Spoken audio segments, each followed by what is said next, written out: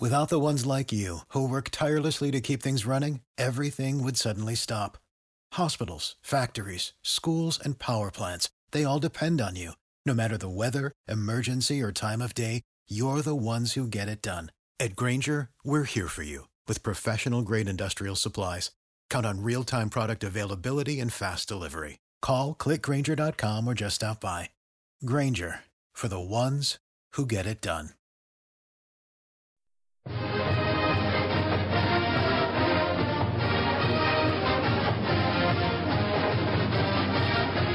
You're listening to the Testudo Times Podcast, the official podcast of SB Nation's Maryland Terrapins Colossus.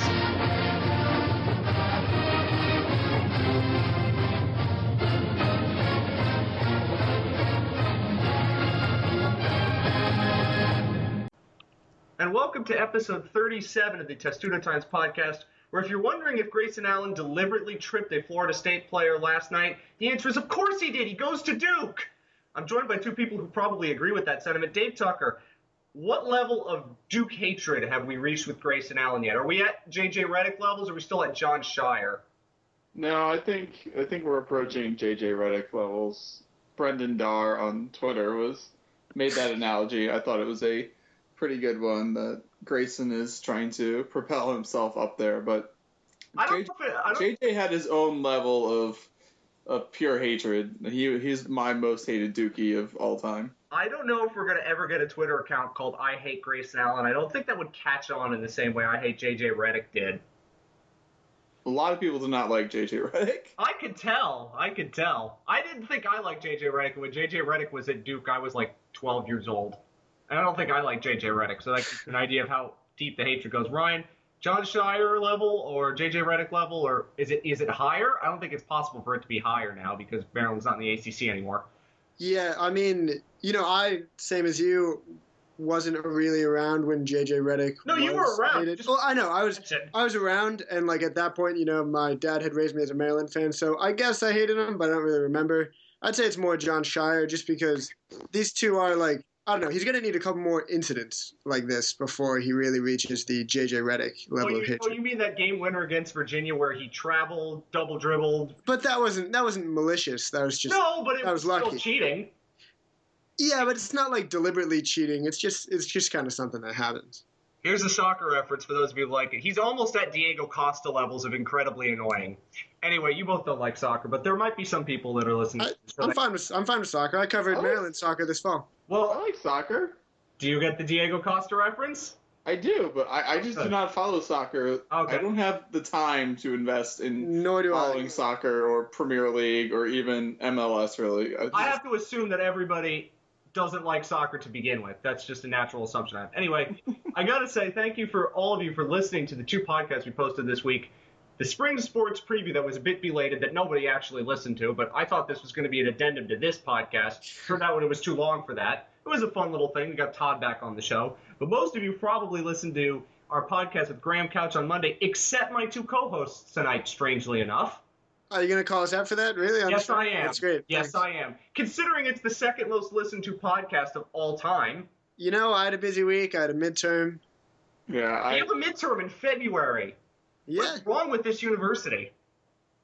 Anyway, it was a fun podcast. Way more fun than any ones that I've really ever recorded. That's no offense to you two. That was just amazing arguing with somebody who was basically arguing with a brick wall. Some of my favorite things from that show, if you didn't listen to it, it's still up. Please listen to it if you haven't already. We're going to get to talking about the polls in a bit later on in this program.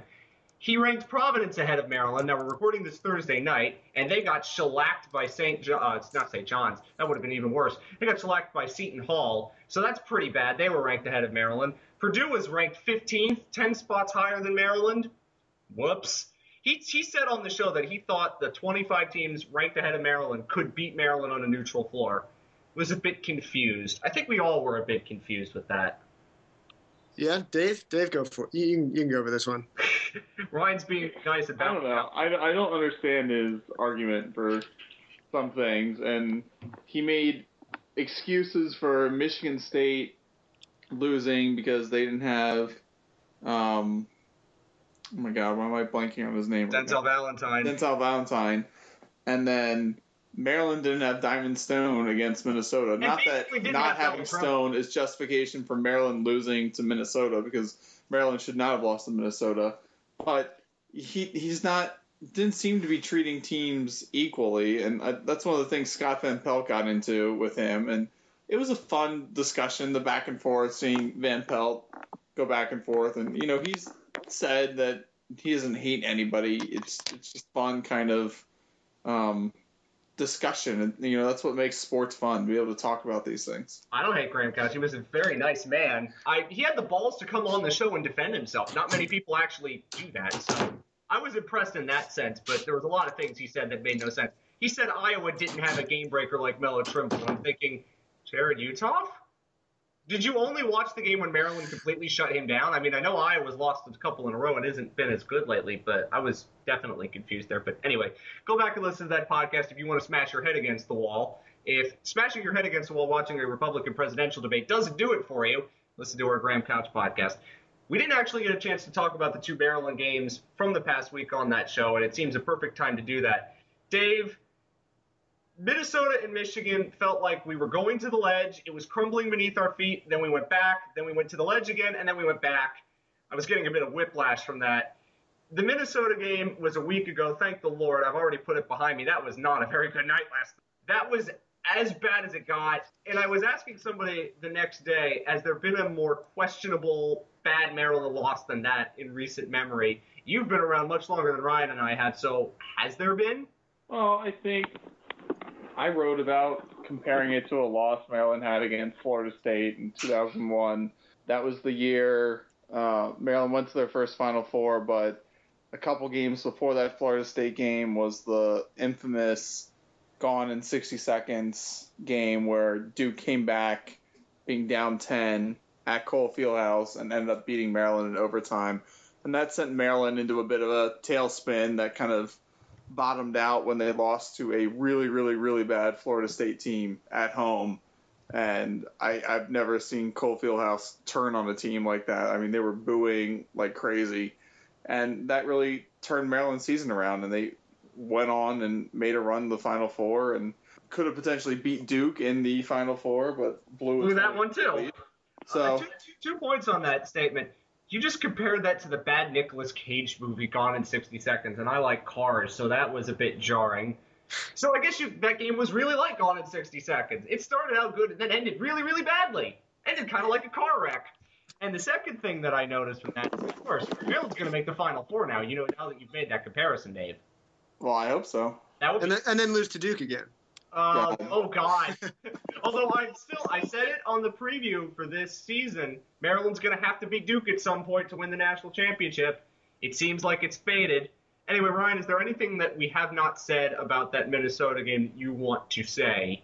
Oof. No, I think you guys pretty much got it. It was terrible. Watching it was unbelievable. Like, I was watching it with Matt Ellentuck, obviously our other basketball writer, and we were both like, clowning around. I actually had the tweet. I tweeted like, "Oh, Maryland's gonna win by 20 in the first half," and I was feeling totally great about it. I was like, "Yeah, it's nothing." Like, they're playing Varun, Jalen, and at the same time in the first half. They disrespected Minnesota with that because Maryland did that against Bowie State, and I was like, "That's a D2 team at home." Maryland doesn't do that against anybody unless it's a preseason game. Exactly. And still, I mean, midway through the second half, I was like, yeah, I mean, this is bad, but Maryland's still going to pull it out. And then, I mean, that was horrible. I mean, nothing new strategically. Like, obviously, Maryland, took them lightly. I don't think you could blame them. Everyone took them lightly. It was Minnesota. Minnesota had lost 13 conference games in a row. If you watched Richard Pitino's post-game press conference, I mean, the man sounded like he was so relieved. He said his exact quote was, "I can now go inside Starbucks instead of using the drive-thru," because he just like couldn't show his face around campus. The most important thing I think from that comment is he said Starbucks instead of like a fast food joint. That's good, I guess, in his part. Not that you'd want to walk into a McDonald's anyway, ever, but I've done it too many times to count, and I've been embarrassed by that too. Regardless, it is college. We got no money.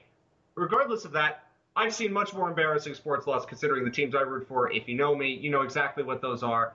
I've seen some embarrassing losses in my day, so that one against Minnesota didn't really feel that bad, and I was only half paying attention to it because I was watching hockey and I was angry at Maryland for dicking around a bit, for lack of a better term. Then the Michigan game happened. Funny enough that it was the Gold Rush game when they were wearing maize against a team nicknamed the Maize and Blue. Good decision-making, Maryland events people. But that game was one of the most Jekyll and Hyde games I've ever seen, and it's a trend for Maryland to play games like that. But they looked incredible, then incredibly awful, and then okay, all within a 20-minute span. Dave, we talked about that after the game. That was one of the most wild and wacky and back and forth zigzag games I've ever seen, where everything that has happened in this Maryland season was compressed into one game. It was pretty crazy. I mean, they looked really good on offense at times, and then they looked really bad on defense. Then they looked good on defense, but then they couldn't do anything on offense. It's just, I think that's been the thing that's frustrated Maryland fans this year, is that we all know what the potential is for this team, and they haven't been able to consistently put that full package together in a game a lot of times, and being able to do that consistently has been something that's kind of plagued them this year. Aside from one game against Ohio State, that really was it. Yeah, I was saying that was their best game, I think, so far this year, was that Ohio State game. I mean, they just looked absolutely unstoppable, and you thought maybe that was the game where all the pieces were finally coming together, but then it's like they regress again. So, this time of year, you have teams that sometimes can struggle and they make a big push in March in their conference or NCAA tournament. And Maryland has the capability of doing that. They are capable of winning their last 3 games. It's not some crazy outsider, homer opinion that they can win all 3 of those games. But at the same time, because Maryland's been so inconsistent this season, it's something that isn't really highly probable. Let's go into some of those inconsistencies while a car horn blares in the background, I think.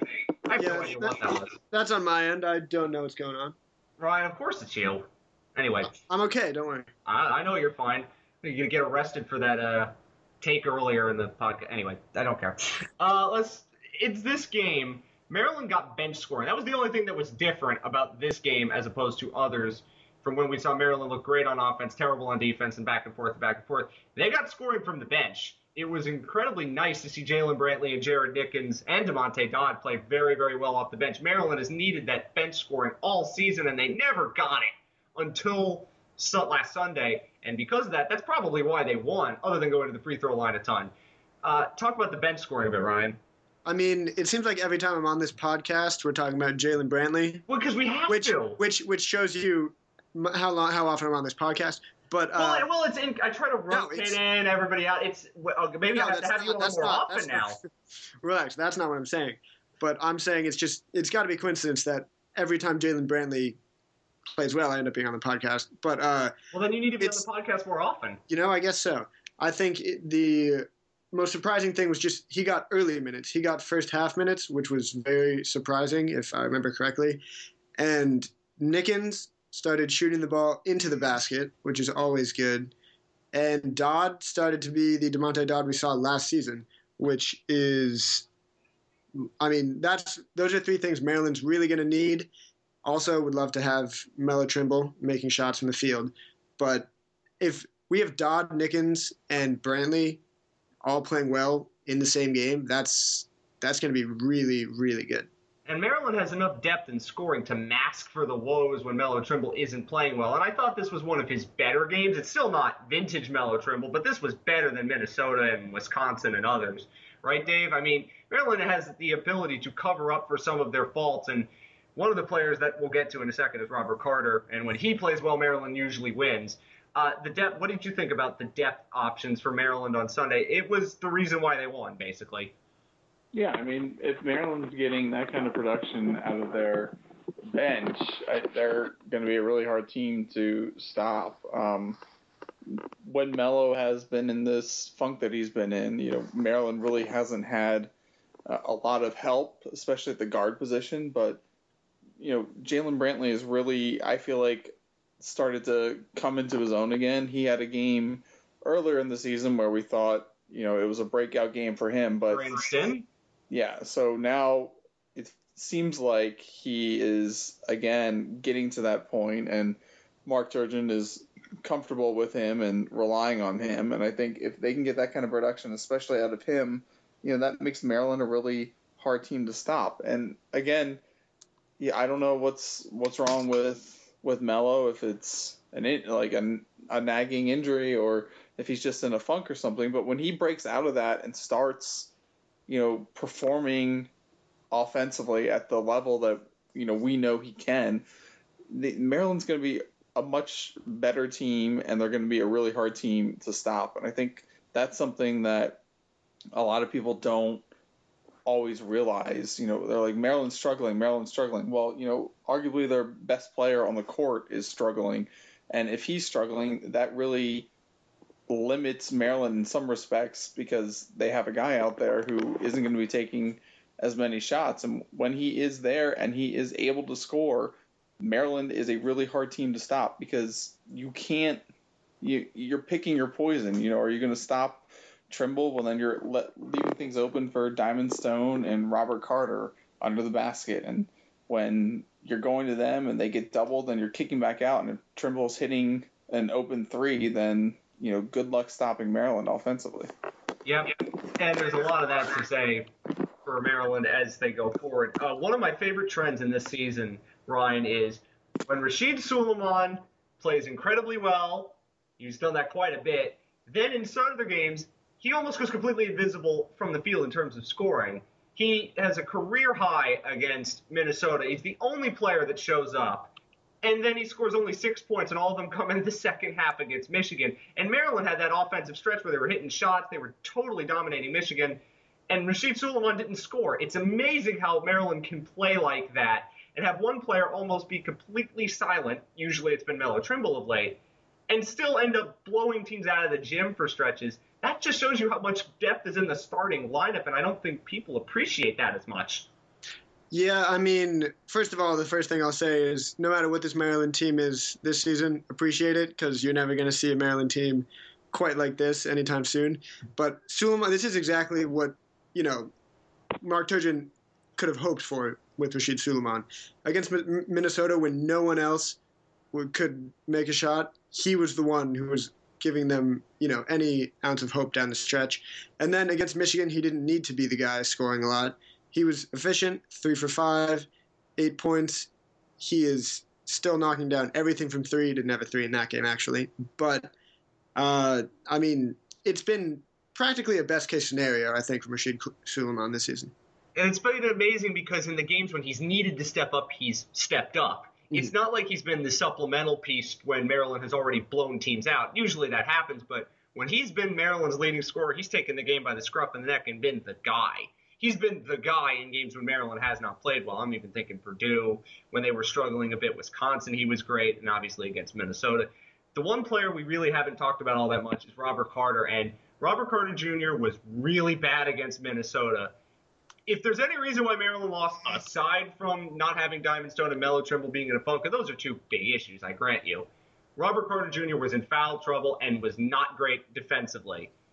On Sunday, he was fantastic, and Robert Carter Jr., I don't know if he's underappreciated for what he does on the offensive end, but every time he gets into double figures, he doesn't necessarily do so quietly, but when he does, they're always impactful points. They're coming on fast breaks. They're coming in situations, cleaning up on the offensive end. Dave, Robert Carter Jr. might be the most important player for Maryland in that sense. When he has big games, Maryland usually wins. When Melo Trimble can have a big game and Maryland could still lose if other players are not having good nights. If Robert Carter has a big game, it usually means Maryland's offense is working the way it should. Yeah, I think that's true. I mean, when he has a big game like that, they're usually running good offensive sets, like getting the ball going inside out, and he's getting a number of touches and being able to score inside. And I think when he's doing that, like you said, Matt, it's Maryland's offense is probably humming along, and that's obviously good news for them. It is. He's really I've been amazed by him ever since this season started. He's just been I think, so valuable to Maryland, so important to them, so important to their offense. And it's amazing. We talk about a lot of these players who could end up in this year's NBA draft, but on all the top kind of NBA draft mock drafts I've seen, the projections from Draft Express, they don't have Carter going anywhere in the first 2 rounds. I think if he was a little bit taller, he would probably be up there, but he's currently not there. So I'd be curious to see if he ends up back in Maryland for his senior season. I was about to say that if he's not getting mocked in any of these drafts, he could get advice to come back to Maryland next year, and oh boy, that would be a huge bonus. Nobody expected when Robert Carter came in that he was going to stick around for an extra year. That would be awesome. One more thing on the Michigan game, Ryan. Why did Maryland's defense go completely invisible at times? There was one stretch when Michigan didn't hit a shot from the field for like 7.5 minutes, and they still scored 82, and there were times when Maryland's defense looked completely lost. I'm very curious as to what you think was the reason for that. Michigan, we know they shoot well from the outside. That's their bread and butter. If they don't shoot well, they get killed.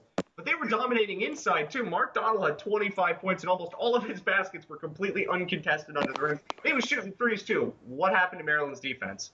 Well, I don't have one total thing that happened. I mean, I'll tell you, Matt Ellentuck did a great breakdown of the Minnesota game on how Maryland was leaving a lot of three-point shooters just wide open, and that happened a ton in the Michigan game as well. Inside, it's surprising considering that was we got a good game from DeMonte Dodd, and yet Mark Donald still scores 25. That's although 9 of those points were from three. I don't really have any one big thing for you. I mean, Mark Turgeon is generally a defensive coach, and he's obviously not going to be happy with that one. I don't have the one really bullet point for you, but I doubt Maryland's going to have many games like this. Clark Kellogg said, go on, Dave. They must have run that pick and roll play to See, this is what I was talking about. Like 1,000. I swear to you, it was 1,000 times. It was.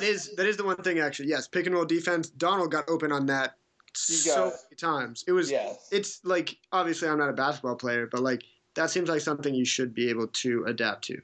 I mean, they found that, and they were just running that consistently without any kind of resistance whatsoever. I was tweeting about it. It was just one of those things where you wanted to punch a hole in the wall because it was just you knew it was coming, and then you saw it happen again and again and again. It felt like you were watching a replay. But there was one thing that Clark Kellogg said on the CBS broadcast. I don't know if Ryan, you were at the game. I don't know if Dave, you heard this, but it was something about the bigs being a little bit slow to get back on defense for Maryland is why Donald was getting open underneath. Aside from the whole not defending the pick and roll thing, it was something Clark Kellogg pointed out, and I don't know if that's what it was. You never know. It's a suggestion. I want to talk about the polls briefly before we get to Maryland's really big game against Purdue that now got even bigger considering what has happened in the Big Ten this week. Maryland was 10th in the AP poll, 9th in the coaches. We've already seen top 5 teams lose. Virginia lost this week at Miami. Iowa lost. Villanova lost. Maryland at 10, we haven't talked about the polls all that much. There's a reason for it. We've said on this program they don't really mean much considering the NCAA tournament and how they seed their teams. And we just had our whole outrage factor over AP top 25 voter not putting Maryland in the top 25. How much do the polls really mean in college basketball, Ryan? I mean, I think the one thing that shows you that the polls don't mean a whole lot is the brackets. I mean, what people are projecting teams to be on are, often totally different than what you see in the polls. And I think my best explanation for the polls is they're good for a casual viewer who hasn't really been following the sport, who can see, all right, say North Carolina, they're number 7. All right, that's, maybe that's not a perfect spot for them, but that at least tells the voter, oh, these guys are pretty good. And other than that, I don't think you should pay much attention to the polls. I mean, at this point, KenPom's going to be a pretty good barometer of where every team is, even if, KenPom maybe takes, you can't, in the beginning of the season, KenPom isn't necessarily accurate just because there's not a lot of stats to go on yet. But, by the end of the season, I'd say that's a better thing to rely on than. Oh boy, the you just mentioned Ken Palm again. You know what's going to happen on the Is website. that bad? Yeah, it's bad. Dave, tell Ryan what most of our readers think of Ken Palm. Do enlighten me. Well, I know. Well, what I said, Ken Palm ranked Maryland 24th at the beginning of the season, but Ken Palm doesn't take into account transfers, if I'm correct. That is right. And, I mean, I don't think the full impact of Diamond Stone is factored into Ken Palm either. No, it wasn't even that. Last year, Maryland was not loved by Ken Palm because of their luck stat, because they won too many close games and that had to be lucky. And I understand because I follow advanced stats in other sports, and something like that is always considered lucky. Dave, what are your thoughts on the polls briefly before we move on to the Purdue game? Yeah, I mean, it gives you something to talk about. Certainly gave us quite a bit to talk about. Yeah, you've got writers that are voting in these. You've got coaches that are voting on these. But I don't know. Does it really matter at the end of the day? No.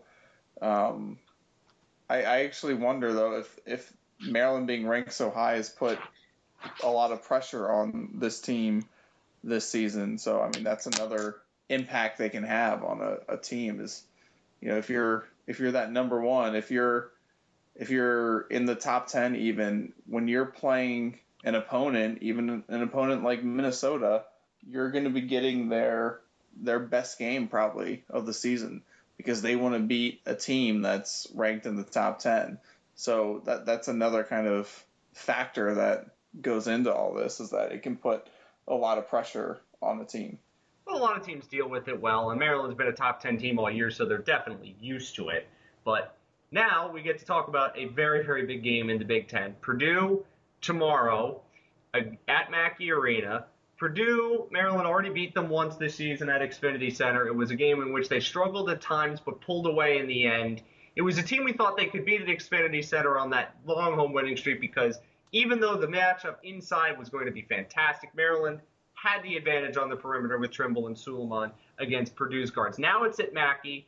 Purdue has beaten Michigan State there. They are a very tough team to beat at home. It's hard to win on the road in the Big Ten, as we found out, unless you're Wisconsin, apparently. The real question for me going into this game as Maryland heads into its last two conference road games at Purdue and Indiana, everybody has been saying that Maryland's going to win one or the other. They're probably not going to win both. This was after Minnesota and presumably after the Michigan game, too. And it really comes down to whether you think they're more suited to win a slugfest or a shootout. The way they're playing right now, I'm tending to think they're more suited to win a slugfest. Now, I'm curious to see what both of you think, since Maryland's already beaten Purdue, and Maryland last year got dump trucked by Indiana in Bloomington, and Indiana hasn't lost a home game all season. So, Dave, is Maryland more likely to beat Purdue on the road or Indiana on the road? I don't know. I guess I'll say Purdue. And the Indiana game is going to be a hard game to win because it's going to be senior night there, and I think Indiana is a team that Maryland might not be able to match up as well as they do with Purdue. I mean, Maryland has the bigs to match up with Purdue. If it's a close game, then, there's several people you can put the ball in the hands of for Maryland, and hopefully, they can pull out a win for you on a last shot or something like that. And I think that's, a grind out game like that is what you're going to have with Purdue, hopefully. And if you do, Maryland is fully capable of winning that type of game. Ryan, what do you think? Yeah, I'd go with Purdue also. Like Dave said, they match up so well with Purdue. With Maryland has strong bigs, even though, Isaac Haas, he made Diamond Stone look like a child. Like, I was at that game because I actually had tickets, could not get tickets to the Michigan game because this season is ridiculous for students. But it's just been weird. I've not even gone to games I haven't covered. Does that make me a bad person? Probably not. Other things anyway. maybe, but not that. What are those other things? Actually, we'll talk about that after the podcast. Yeah, I think that, Purdue's guards don't scare me at all, while Indiana's obviously do. We saw what Yogi Ferrell did to Melo Trimble last season. And I agree. I think just by chance they only win one of those two games. So yeah, I think Purdue's the safer bet for sure.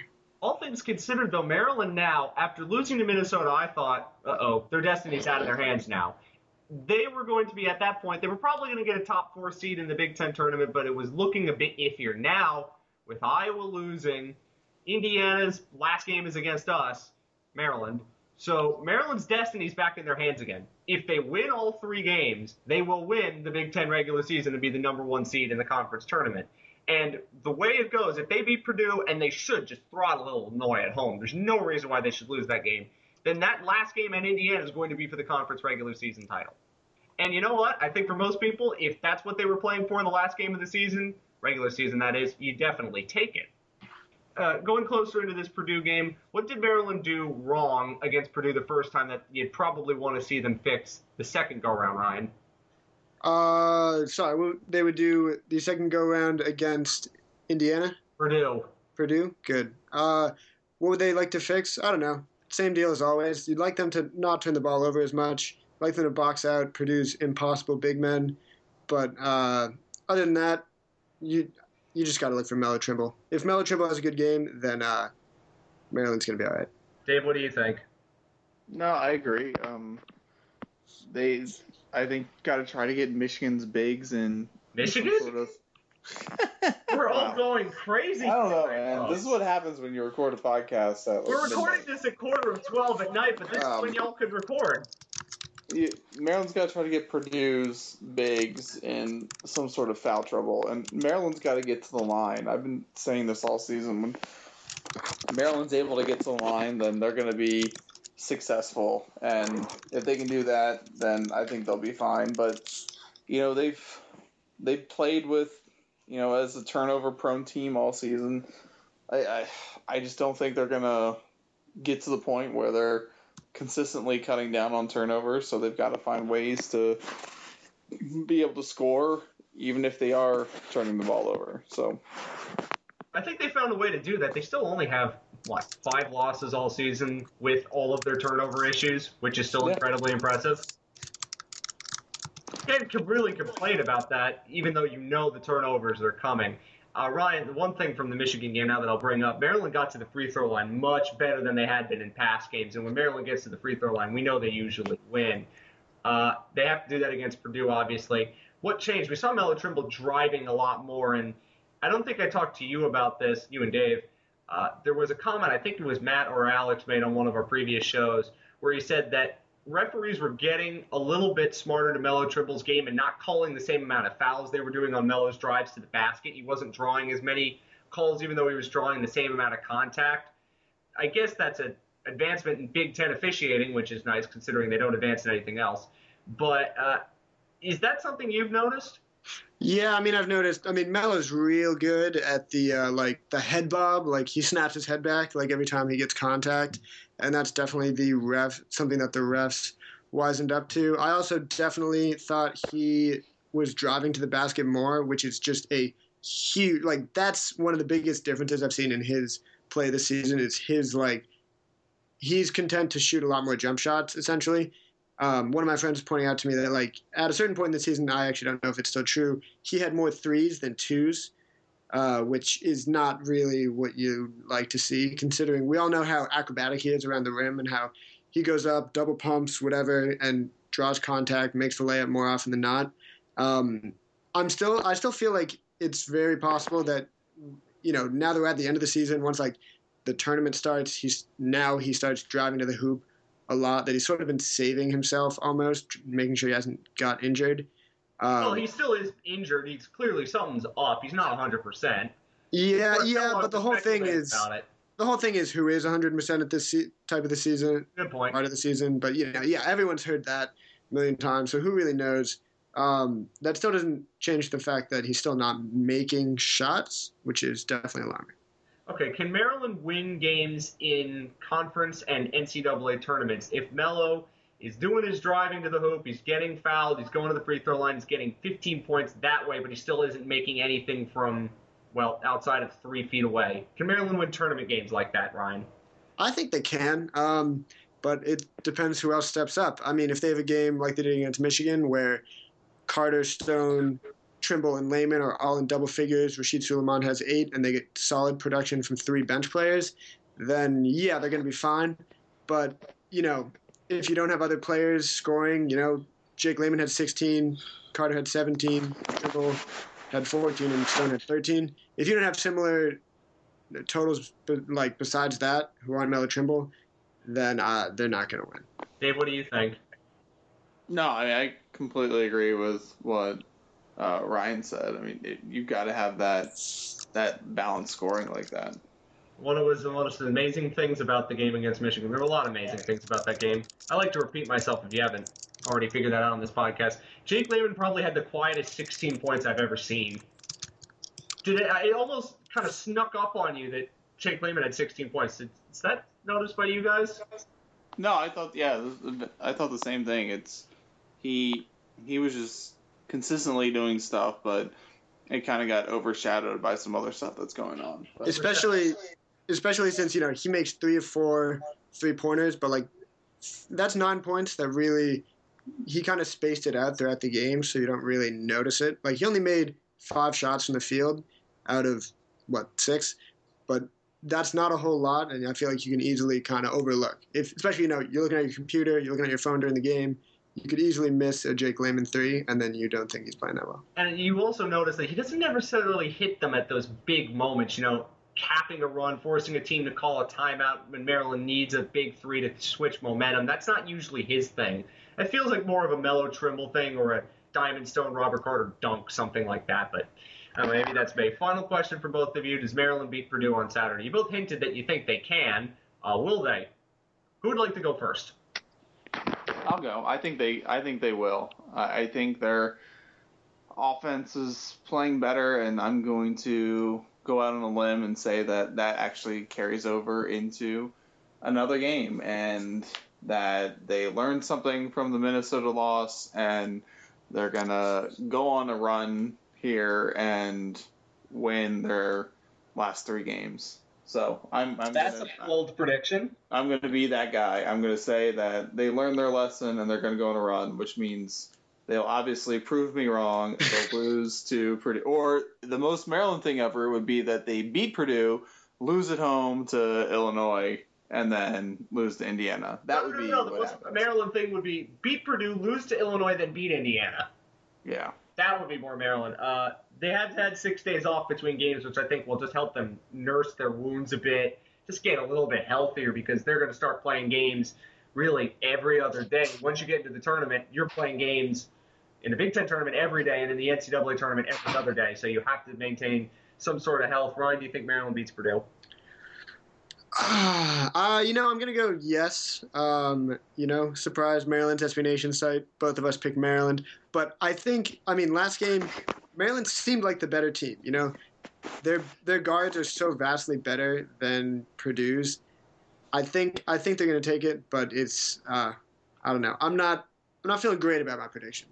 No, I'm not either, but because it's on the road mainly. But Purdue, exactly. We saw what happened at Indiana where they just getting clocked by a team that had so much strength at the guard position and then came back at the end when Indiana took their foot off the gas. So I'm still a little nervous, but I think Maryland can definitely win it. Purdue is not playing as well as they did at the start of the season. They're 3-2, 3-3 in their last couple of games. They haven't been nearly the sort of team that they were at the start of the season when they were much higher ranked. I'm actually taking a look at their schedule now. Yeah, they're actually 2-3 in their last 5 games, losing at Maryland, beating Michigan State at overtime, losing at Michigan, beating Northwestern, and then losing at Indiana. So they haven't been that amazing. It's certainly a chance for Maryland to prove themselves to voters who don't think they're actually a top 25 team, even though they have 23 wins and 5 losses, and not many teams in college basketball actually have that. Anyway, I'm done ranting. We'll be back next week to talk about the final 2 games of Maryland's season. Dave and Ryan, thank you for staying up late and recording, despite the fact that this podcast has gone off the rails a bit tonight. But what the hell? It makes for better listening, I guess. My pleasure. Pass my bedtime. We got to top ourselves at some point. Thank you for listening. Remember, you can still go back and listen to the Graham Couch interview if you, again, want to bang your head against a wall. That would be the way to do it.